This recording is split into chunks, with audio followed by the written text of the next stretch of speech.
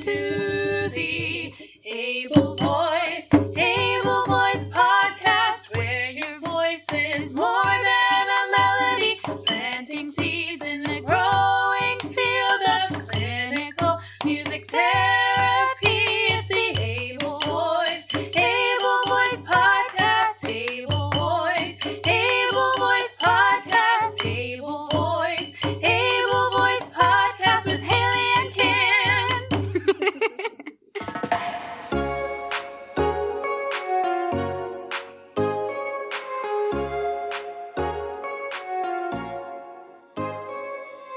JD Hogue offers a rare combination of skills as he combines music therapy and statistics. He is a statistician and board-certified music therapist with over 10 years' experience combining data analysis, research, and program evaluation. JD has a Master of Science degree in quantitative psychology and another Master of Music degree in music therapy from Illinois State University and has studied abroad in France and New Zealand. He edits for a peer-reviewed journal and has published in peer-reviewed journals such as Psychology of Music, Journal of Social Psychology, and Intersection. He was also adjunct faculty and the assessment coordinator for Missouri Southern State University and bridges the clinical and statistical worlds to help both data and people tell their stories. For music therapy, he treated patients who have learning disabilities and/or are on the autism spectrum through private practice. What a great addition to the AVP Season 4. Let's jump in. Hello and welcome to another episode of the Able Voice podcast with Haley and Kim. Hello. Today we are so excited to be joined by a special guest who has a wealth of knowledge in not only music therapy, but also some of the exciting ways that we can include data analysis, program evaluation, and statistics into this world of music therapy. So we're so excited to welcome JD to the podcast today. Thank you. It's exciting to be here. I'm so happy you allowed me to be on this podcast. Yeah, we can't wait to jump into this conversation and reading all of the information that you gave to us about yourself and the work that you do. I think this is an important conversation around some of the ways that other people can maybe see themselves practicing, and maybe they didn't know that they could combine these two disciplines. And so we're really excited to see how that is true for you in your practice. But what we always like to do, just to start off, is to get to know our guests just a little bit more. And so our audience knows a little bit about you. We ask to get you just to share a little bit about your journey to becoming a practicing music therapist. It's been a wild ride before becoming an MTBC and even after getting that certification. I wanted to be a music therapist since high school. I even wrote a paper on it an English paper. And I went through the research and I talked all about how you can use music to affect different situations. But the school I went to for undergrad didn't have a music therapy degree. So I started out as a music major, didn't like the environment, went to a psychology major, thought I was just done with the whole music therapy idea, and ended up going to a school for quantitative psychology. And that school happened to have a music therapy program in the School of Music. So I thought, well, I'll just take some extra music therapy classes as electives on the side. They liked me. I liked it. So I finished my quantitative psychology degree for the master's, and then finished a master's in music and music therapy degree at the same school. I was in school for like 5 years as a grad student. It was exhausting. I was done. I was done, flat out done by the end of that whole 5 years. But did my internship for autism and learning disabilities, and then went to work at a university in Missouri where I did program evaluation, but also taught some classes on the side. All of this while I was saving up money to take the board certification test. But yeah, I taught an intro to music therapy class. I taught just some general psych classes. I even taught a business stats course while I was there. So, and then I in some research classes, like how to engage in research and develop a program, and all of that. And then I started a side business so that I could do some music therapy, where I had one music therapy client for autism and learning disabilities. Then I scrapped all of that and went to work at Creative Forces in Washington, D.C. And they're in 13 different sites across the nation and treat veterans and service members who have TBI and PTSD. Where I wasn't a music therapist, I focused on the statistics, research, and program evaluation side of things, but used my music therapy perspective to help them. And now I'm still doing that, but I'm hoping to engage more with the music therapy side of things. And now I'm treating narcissistic abuse in patients. So it's a wild ride, and it comes full circle, and everything gets integrated at some point. Wild ride for sure. That's a cool story that you kind of had shifted paths to try something, to go more of the psych route, and then just happened to be at that space where you're back into the music therapy world. The universe is like, nah, JD, you're coming. You're coming over. I know. It's like I wanted it, and it's kind of like you give up something and then it comes back to you. So I guess it was just meant to be, because that was the only grad school that I got accepted to. So you just never know what the universe is going to throw at you. Oh yeah, it's kind of like the boomerang effect, right? Yeah. And you let it go and it comes back. We've spoken with several music therapists who have kind of this,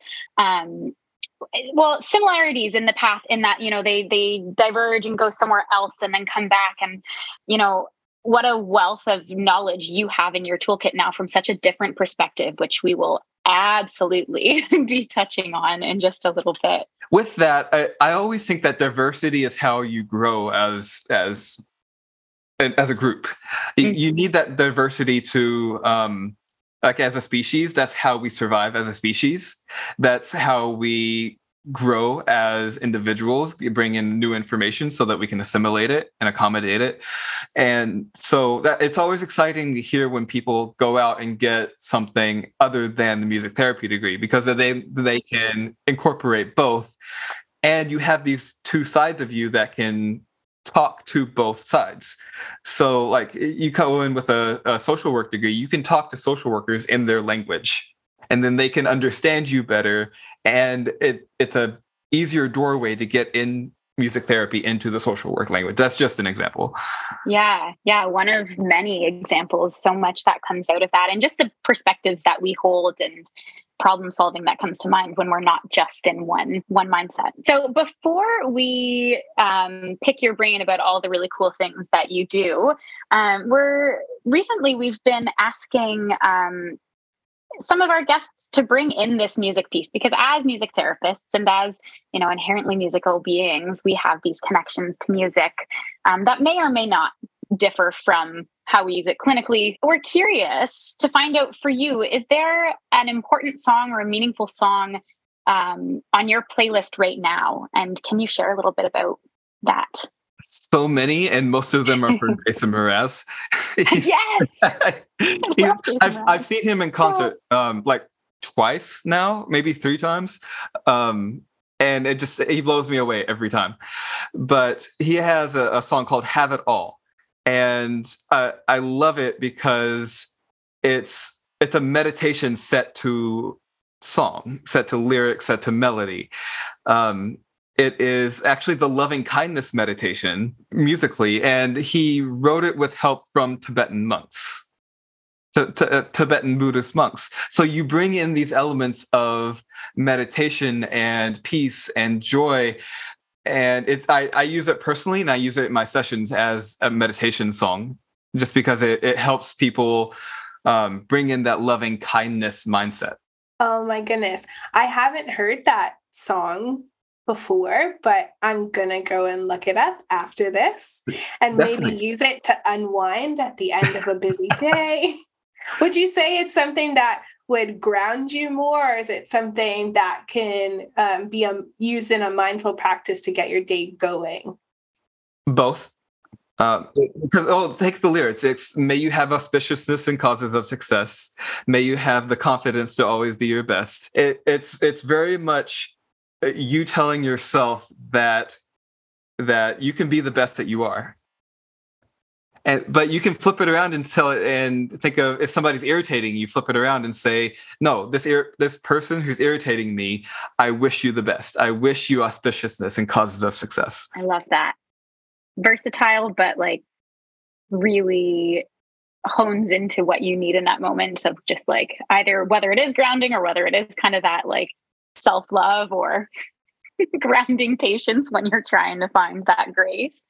That's awesome. Yeah, I only know the song vaguely, but I think I've only heard it once or twice. But I love Jason Mraz, and I didn't know that there was collaboration like that. That's a really cool way to go about creation like that, especially for this type of a song. And I like to bring in Buddhist elements to therapy. Just my whole mindset's really kind of based around Taoist principles, so having that tied in really flows well with everything that I do, especially and just not just clinically, but my life in general. Speaking about things that like have this weave effect throughout your practice and within your life, I wonder if you can tell us a little bit about the connection that you have as a music therapist to statistics and how that complements your work.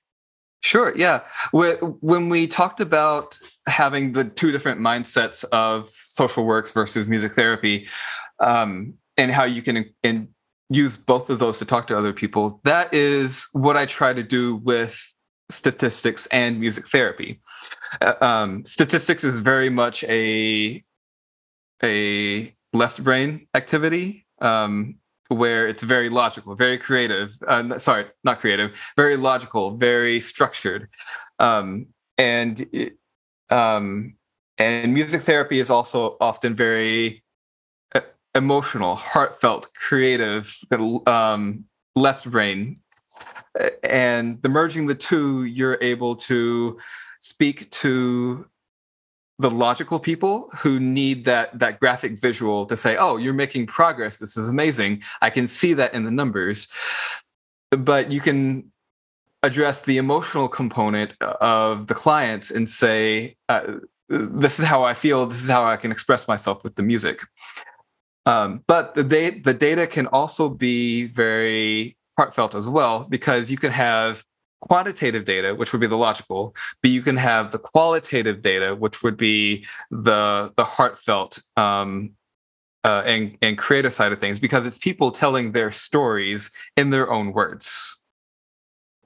So you can use the data both ways to show how effective music therapy is, or not effective. Sometimes we don't have the right client and it's not the right fit, so we're not being effective, and the data will bring that out. As much as we don't like it, the data will reflect what you give it. And when you look at the data, you have to be open and honest and reflective, rather than saying, this doesn't fit my perspective, I'm not going to use it. I see the importance of both in the work that we do. I think that there's this line or continuum that music therapy sits on, or music therapists can sit on, depending on their school of thought and the way that they choose to practice. I know that there are a lot of music therapists who will be like really, really heavily involved in research and doing that heavily, like qualitative and quantitative, like depending on what their research project is about. But then you have the influx of also music therapists who tend to steer away from that kind of scientific world of data and move toward kind of that more human connection, building on, our innate experience with the music and our ability to be musical beings without a concentration in finding hardcore data to validate what it is that you're doing in the experience. What do you feel about those two schools of of thought at the extremes. Speaking of Jason Mraz songs, he has a song called "Everything Is Sound," and if you think that everything is sound, our voices, our music, the way like even our heartbeat is sound, we're all vibrational beings. If everything is sound and everything is vibration, everything is math. So the dichotomy to me of hard math versus the more emotional aspect, the more personal aspect, it doesn't make sense to me because everything is data, everything is numbers. So just talking to people and writing down what they say to get their personal experience, that is data. That is something you can take and write it down and count it and use that to show other people what you're doing. And you can look at it and do a qualitative analysis on it. I like what you said about like everything is math. For me, who is somebody who is good at math but really hated it throughout school. I was somebody who did I was put in the highest math class and then electively throughout high school and university decided to engage less and less with that world. But I have a strong value for data collection and being able to correlate what it is that I'm doing to, something that can be understood by the masses. What we do in music therapy, or a lot of the music therapy communities, is have this passion for advocacy. And in order to get other people to understand what we do, I think we have to speak their language in some way. And we had the conversation about this already is, how can we bridge that gap of understanding between disciplines? And I think that's why I'm really fond of practicing neurologic music therapy, because it is kind of that bridge between the two worlds without me having to get into all the become how do you say a mathematician, I can't even pronounce statistician. I can't say it.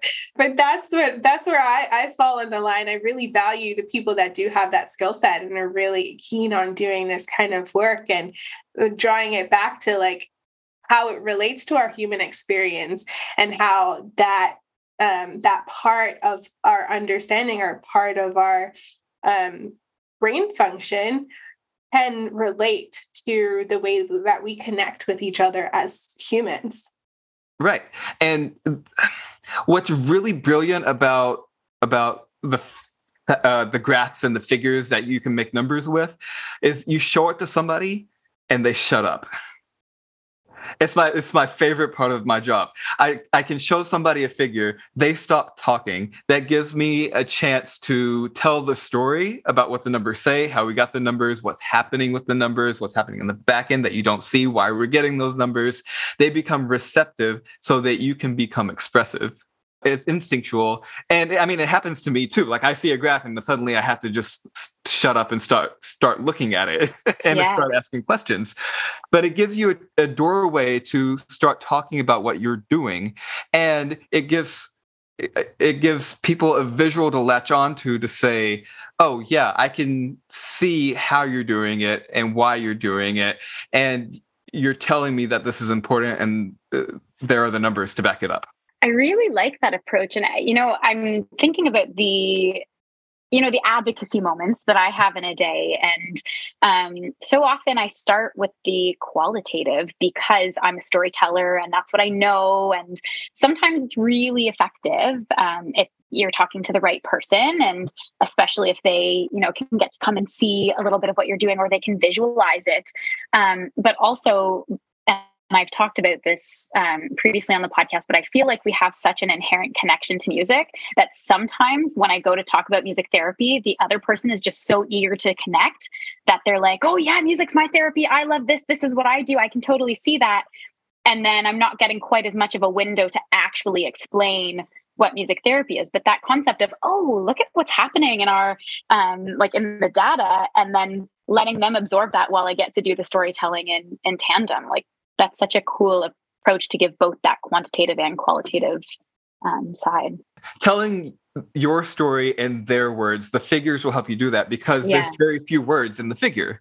So they're looking at the figure and thinking in their words about what it means so that they can receive it. But I want to harp on the qualitative, the personal stories that you're using to express. I helped write a chapter in a book on music therapy in the military populations. And in that chapter, we talked about how research has progressed in the military populations for music therapy specifically. One of it's interesting, it's bizarre, it's sad at the same time. But since we've been doing research for this, we've always been saying that we need more research. It's been decades and we're still saying that we need more research. And part of that is just the research process. Like, we always have questions. But that's where we need both the qualitative and quantitative research. We need mixed methods research in this population because if you ever work with the military population, it's a very close-knit population, and they listen to themselves more than they listen to outside people. So bringing in qualitative information, bringing in the patient's experiences in their own words will help bring it across better to other military populations about why it's important, what you get out of it, how it works, much better than we can as outside entities will ever do. As you were saying that, I'm reflecting on my experience within corrections for music therapy, and very much the same thing, right? And I think it comes back to what you were saying of how we can speak other people's languages and allowing ourselves to, or them to interpret within their own frame and with what they're seeing in the figures, but also in those qualitative storytelling opportunities. With all of this data, there's a lot of questions and there's a lot of information that we can gain from it, depending on the questions that we're asking and what we're looking at.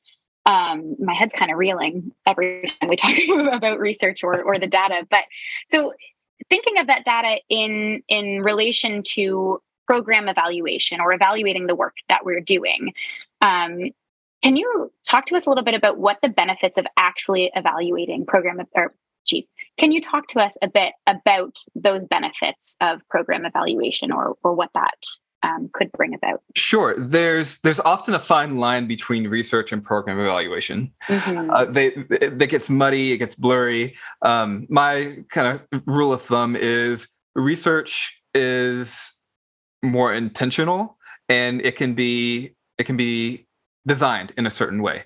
Doesn't have to be, but it can. Program evaluation I see as something that's more naturalistic. It's explaining what you're doing throughout the day and why, so that you can put it together and say and see the patterns and say we should be doing more of this or we should be doing less of this. So part of program evaluation is just raw numbers of how many patients you see in a day, or how much time you're spending per patient, or like how much time you're spending in non-direct patient care, or community engagement, or just like scheduling, how much time you spend in scheduling. So you can look back at it at the end of the day and say, I'm spending way too much time on phone calls to patients, and I can hire someone to do this for me. I don't need to do it, so I can spend more time with the patients. Or I'm spending way too much time documenting. Maybe I need a templated note so that I can formalize everything and spend less time documenting, but also know what I'm looking for when I'm documenting. So I'm not having to rewrite it every time. So it helps you become more efficient in ways that are more beneficial for you. but that's just the more the input side of things.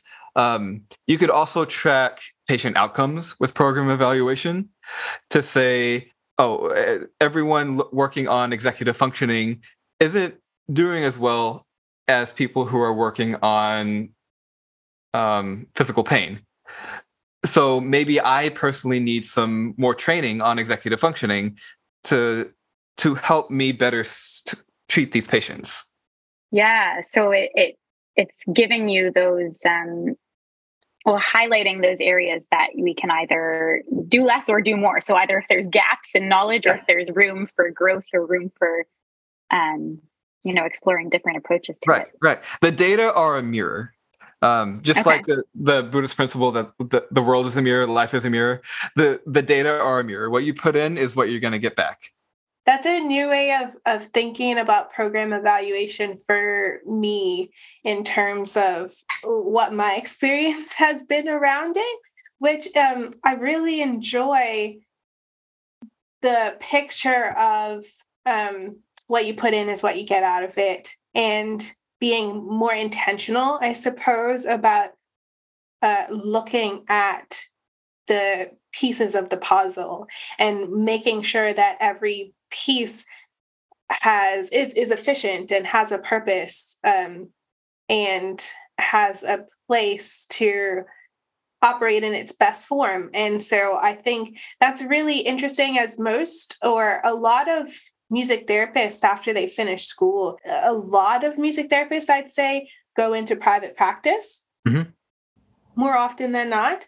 And even if they are a music therapist that is working as part of a collaborative or part of a team in a practice, I think it would apply. They're part of that puzzle piece. They're part of that puzzle. They're part of that working engine. But in private practice, this isn't necessarily a skill that was taught when we were, obtaining our music therapy degree. There aren't many business courses that help us to sit down and intentionally identify what is going to keep this train running, what is going to keep this engine going. I can do my job as a music therapist, and that's one part of it. But how do we make that sustainable is kind of what I'm hearing, is all of these program evaluation pieces would help in terms of making something more sustainable. Right. And I've always said the best measures are the ones that you build in throughout the day. It's the ones that you're already doing. So just track it. If you're already writing notes, make the notes part of your program evaluation measures. If you need to track the number of patients you see, make timesheets that are part of your daily work. And you can combine the two. You can make the time you spend seeing patients and the patient outcomes part of the whole note template, so you can roll it up all together with the other patients that you see and look at all of the data all at once. So it's not as difficult as people make it seem. You have to make those tools, and that can where things get difficult. But once you have them built, you can just make it part of your entire workflow, and it's embedded in the workflow, so it's not any additional work. Yeah, that's exactly what I was going to ask you, is that in a field that's so specialized like music therapy, I haven't come across a program evaluation tool that I really loved, or that's designed specifically for music therapy work. Or private practice and contracting and all of that kind of thing. In the type of business that we have at Synergy, it is definitely a work in progress. And we've had to create our own kind of templates and trial and error. But I was going to ask if there are any program evaluation tools out there that music therapists can access, or if that's something that you provide as part of your services. That I can help. If anyone would like, I can help them build their own so that it's designed specifically what they're doing. But if anybody wants just an example, I have a have a YouTube video where I built it within Excel, so it's not an expensive program or anything like that. But I built a model for one that lets you track time you're spending per patient and outcomes for those patients. And it's all built into one Excel file. So that can be just something to get you started, to get some ideas flowing. And we'll link that YouTube video in the show notes of this episode. I want to circle back to this piece about music that we talked about earlier, because I saw the title of a contribution you made to an article titled "So Sad and Slow, so why can't I turn off the radio?" I can't say it without singing it. And I want you to tell us a little bit about your contribution. What was that? What did that involve? And how was that process for you? Sure. Yeah, I was primary author on that. So I sent out the survey, I did the analyses, I wrote up the paper. And I found that the more depressed you are, the more you like sad songs. But it's different between men and women. So both men and women like sad songs the more they're depressed, but men tend to like it more when they're highly depressed than women. So this, like, they not just catch up to women, but they surpass women. And men overall liked depressed songs. The more you can put yourself into the song, like that's called absorption, the more you liked the sad song and happy songs as well.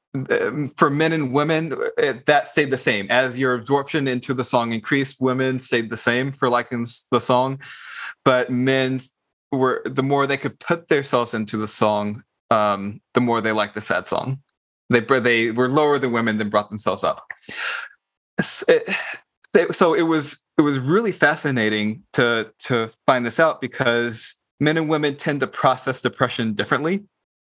Men tend to go inward and they start to isolate and they start to seek outside stimuli. So they turn to drugs, sex, alcohol, rock and roll to help them process that grief and that loneliness and that depression, because they don't, it's almost like as a man, you don't want to burden someone. You're saying, I should be able to handle this. I can't express my emotions to other people because that's weakness.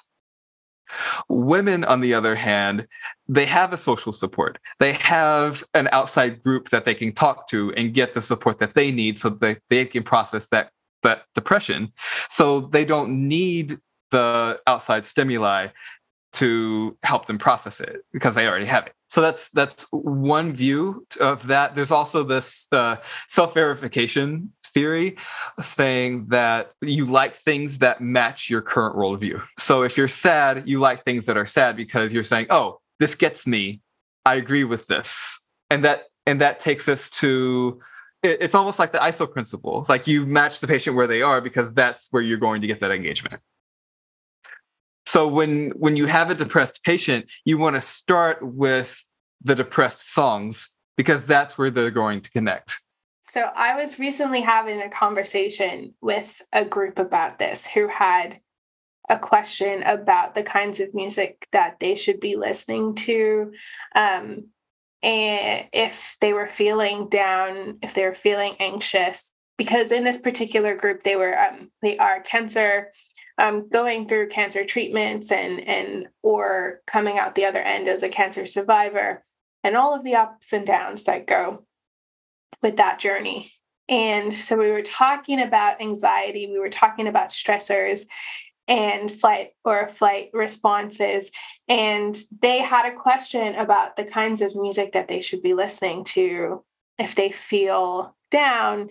And the clinical psychologist who I was working with pointed to me as the music therapist in the room and basically was like, yeah, I've always wondered if, when you're feeling down, if you should just put on a happy song. People always say, put on a happy song if you're feeling down and it'll lift your spirits. And I'm sure in some cases that's true. But But also for some people, that could be overstimulation, of emotions when you are trying to just automatically flip from one to the other. You're tricking your brain for a minute, but how long does that last? Right. And you're not giving the patient a chance to express that emotion that they're experiencing. You're not giving them a chance to process the emotions, but process any grief or trauma that is related to that. So it's almost like you're hindering your ability to be a therapist by not matching their mood. So you don't want to stay there. That's the thing. You don't want to stay in the sad songs. You want to do the ISO move through it. Move them to the happy songs. But more likely than not, if they're sad and you bring in a happy song, they're just going to reject the happy song. And you've lost confidence in the patient, and you've lost your ability to connect with that patient. This wasn't in therapy, but my nephew was trying to work on just a project for school, like a presentation. And I put on just some relaxing music for him to put on something in the background. But he has ADD. And he literally told me, "Stop the music, it's trash." And I'm like, "The song isn't trash. I like it." But it was slower and it was more peaceful. But he was trying to focus and he had ADD. So he needed something more repetitive, something faster, something that could engage the brain more. And once I it was like Pokemon music I put on. And once I put on that, he was able to focus. He got it done. It was good. And everything was great. He ended up getting 100% on that presentation. So my point with that is I played a song that didn't meet him for what his needs or where he was at. And it was hurting him. He was rejecting it. And then I put a song that met his needs and where he was at, and he flourished. I love that story. I think that you could see that all over music therapy if you ask any music therapist about the ISO principle and why that is effective within our work. And I think as it relates to sadness or depression specifically, I think it's just uncomfortable sometimes for people to start in that place, or for other people to also be in community with somebody when they're feeling sad. So, we understand as therapists, but if there are other people in the room who are also trying to support this person, from an outside perspective, it could be their initial reaction to be like, "Oh, let's just change the mood. They're feeling sad. Let's do something happy."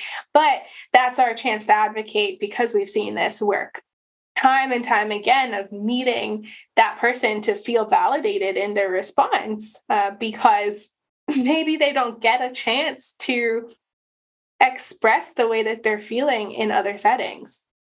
Right. And that sad, so what I'm saying is that sad song will help them express themselves. It will help connect with them so that they're not feeling so isolated and alone. They're saying, "No, this thing gets it. I am with this thing. And I am not alone." Yeah, and exactly like you were showing in that article of how we connect to those things, or for whatever theory you want to go by, there is some connection. If we are in a more challenging state, if we're in a state of depression or a state of anger, finding lyrics or energy within the music that can validate us is so important. And I think that's one of the full circle moments of what our conversation is, of how what we're learning in the data, or what we're seeing in the patterns and the trends, can help to inform how we practice, but also how we walk through the world and how we see that. And to your point, Haley, I think that's a really important concept of how we sit with quote unquote challenging emotions, because it's something that we perhaps see a little bit more in men, of course, as a generalization, that inward turn. But I think it's a whole society thing of, especially in certain settings, with I often see it a lot with kids or within dementia care of, we'll just sing something happy, sing something else. And you're right. We're missing that opportunity to connect. We're missing that opportunity to be in relationship and be in that present moment. And and then they either reject the song, or we've missed an opportunity for them to feel brave enough to go there in the future. Right. It's so many times someone's come to me and they just start crying for XYZ reasons. What I love to do in that space is let them cry. I don't try to fix it. I just let them do it.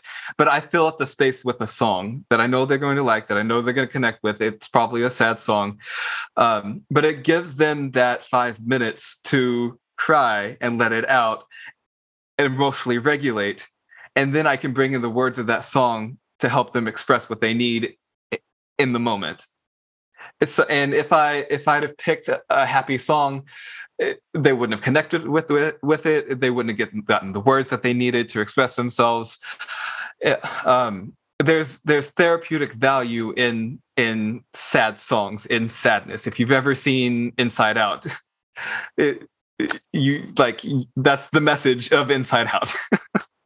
So to kind of bring it back full circle, we're talking about this because I was able to get data from a survey to analyze it and look at it and get the figures and charts so that we can communicate what it's saying, so that we can interpret it and how we need to do that as music therapists.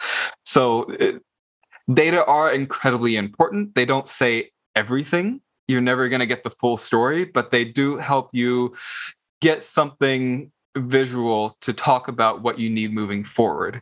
And if you're billing insurance, if you're accredited in private practice business, even if you're not, and you want to know how you're being effective as a therapist for your patients, the data will help you do that. Or if you're a program manager and you have a bunch of music therapists under you, you need to be able to know who's doing a lot of therapy, who's doing little therapy. You need to be able to adjust. So taking data will help you do all of that, so you can get a bigger picture of what's happening.